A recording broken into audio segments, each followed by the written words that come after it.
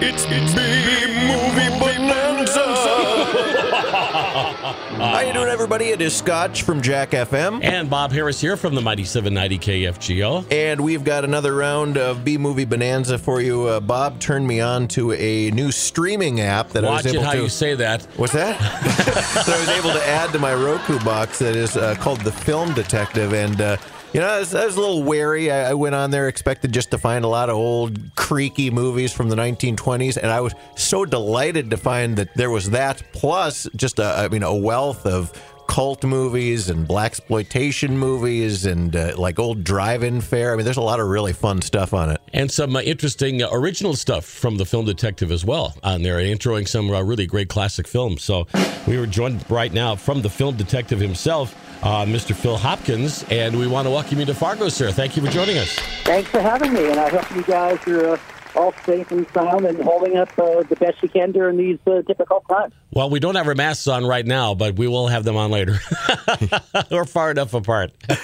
So with a lot of people cutting the cord these days and not relying on subscribing to some satellite service or something like that, we're always looking for new options. And it was really fun to run across this and see that, especially coming up on Father's Day, you've got all sorts of great promos that are going to be launching on the Film Detective app. And maybe you want to tell us a little bit about that. Yeah, sure. So what we're doing right now for summer, actually, is we're starting off with our annual drive-in classics. And I think today, because of what's going on in the world, we're going to see a resurgence of enthusiasm for drive-in movie theaters. So we're going to be, starting in June, we'll be going back to the drive-ins on our app as well as our live linear channel.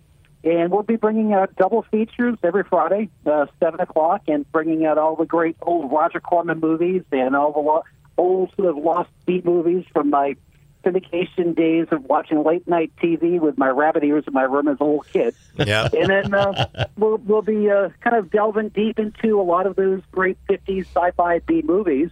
And in addition, we also have a documentary, which we're excited about, called Going Attraction. And that's the definitive story of the American drive-in movie. And it's a film by a filmmaker, April Wright, who made the movie, had a fondness for drive-ins, and was able to interview a lot of the still standing drive-ins. This was before we knew we'd have a resurgence in 2020. So that's a cool documentary. It has a lot of old-fashioned interstitials, like the refreshment stand, and going back to the old times where you having the dancing hot dog and all those fun little interstitial ads you'd see when you had your speaker attached to your car. Oh, that looks like a really fun documentary. I'm anxious to watch that. And you hit the magic tickle spot when you said Roger Corman with us. I think the last 20 reviews we've done, at least 15, 16 of them have been Roger Corman movies. Good. We love Roger, and God bless him. He's still around, and it's just an incredible career to be able to make that much great schlock. You not only provide folks with these great classic movies, but aren't you a restorer, too? Don't you restore some of these that you find? We do. So a lot of the challenges over the years, and I'm sure you guys are like me, you've probably gone through every single iteration of a version of Night of the Living Dead. So back in the day when you had to go to your local video store and find, kind of a VHS copy, if you weren't savvy enough to have your own 16-millimeter backyard home movie theater, you'd go to various places that had different versions of all these movies that were kicking around. And with the advent of HD, it became a new challenge for people to raise the bar with the quality. And we got heavily into film restoration about 10 years ago, where a lot of the films that had come out in lesser versions, we were then going back and scanning them into HD, cleaning them up, and making them look as good as they possibly can for today's kind of expectations of Blu-ray or 4K and things like that. So it's sort of a newfound appreciation. A lot of the B movies kind of look a lot better than they did now that they have the restoration work. So it's really amazing with the new set of eyes on a new-looking print how much more appreciation one has for these old B movies. This is pretty cool because Scotch, my partner here, he has outdoor shows at his place. I live out in the country, so a lot of times we'll watch old horror movies on the side of our garage with the big projector. It's nothing like watching a horror movie by campfire, Yeah, what do you sell at your theater? What's that? What do you sell? Well, you know what? I usually give the popcorn away free, so I'm not making any money on that venture. I'm obviously not too bright.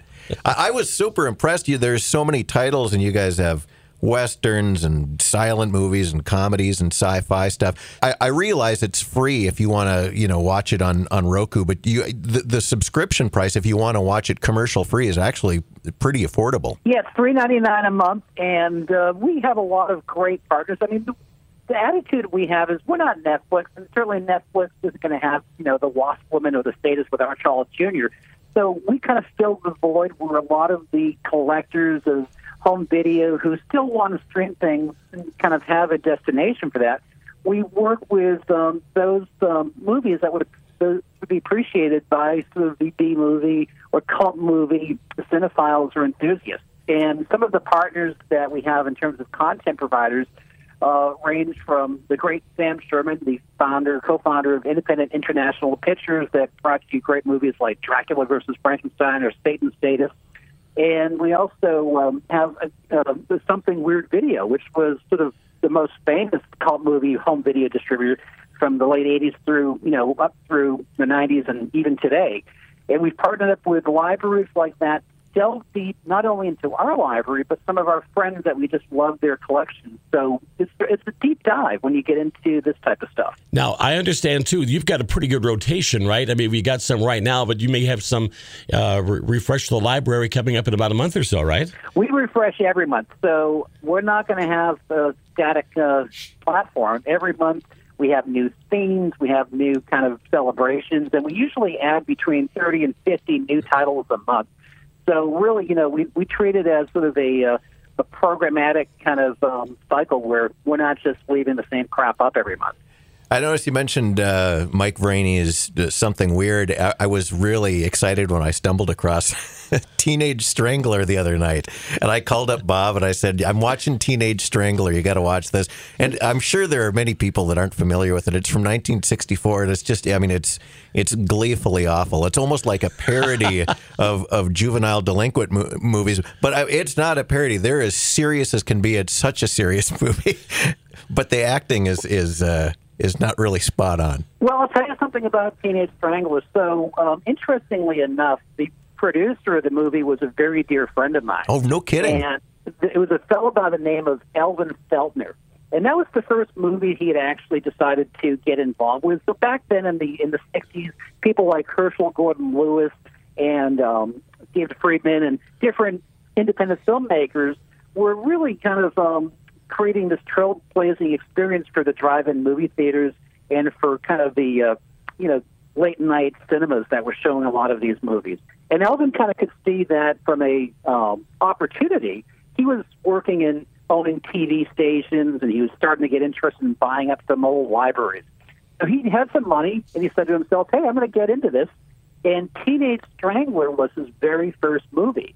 And it wasn't until years later that he and I started working together that I met Mike Vraney as a direct result of talking to him about the movie, because he was one of the only people that had access to print, and Elvin hadn't seen it in probably 35, 40 years. So that was a great way to kind of meet Mike and talk about the movie, and then eventually get Elvin involved with his other movie, which he made on his own about 20 years later, called Carnival Magic, which was recently riffed on the new reboot of Mystery Science Theater.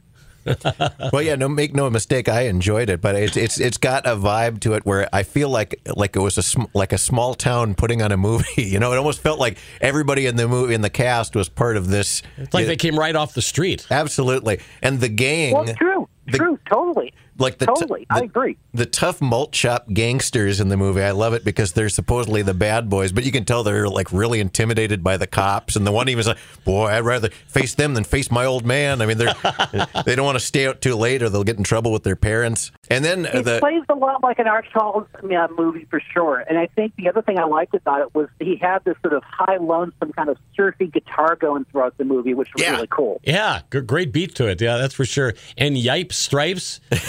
Did that become a hit?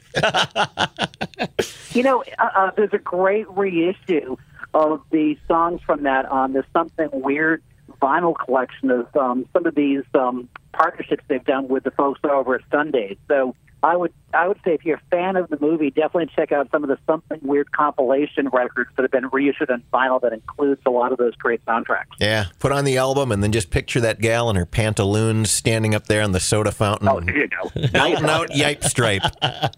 Phil Hopkins is our special guest here on the podcast of B Movie Bonanza. We're talking about Teenage Strangler. By the way, I call this the E movie, by the way, because you had Jimmy, you had Mikey, you had Peggy, and then there was Anne.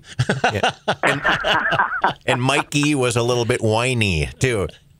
I found the original shooting script maybe about 10 years ago, and I actually brought it with me on a flight out to Los Angeles from Boston, and it was just one of the most hilarious things to read, because I can picture Alvin kind of sitting there late at night thinking, yeah, that's great dialogue, and coming up with the whole concept on his own and thinking he was going to just hit this out of the park and he was going to make oodles and noodles of money off of Teenage Strangler. Just the title alone was going to sell. Oh, yeah. It's got a great exploitation title, and there are little subplots that are peppered in there, like, Mikey trying to defend his older brother Jimmy about some bicycle that was stolen. I never really quite put that together, but I guess that's what made him the suspect in this Strangler, because he had a past of stealing bikes. I don't know.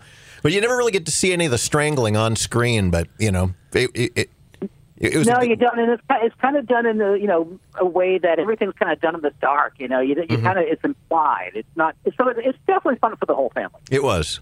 And Phil, by the way, I got to ask you a question too here, because we talk about this a lot. These movies back in those days, these classic B movies, they were really short. You could get through these. This movie was only 1 hour, 1 minute long. Most of those films of that budget, of that ilk, were really kind of like hit it quick and get out. And they did them on such a shoestring budget, and very little kind of pre-planning. Everything was kind of off the cuff, and you see things that are just not correct, but that's part of the charm. And again, it wasn't until Mystery Science Theater kind of started ripping on these movies that it created a whole new generation of fans for these forgotten films that have just gone into obscurity. By the way, we're talking about Mikey, the nerdy little brother of Jimmy.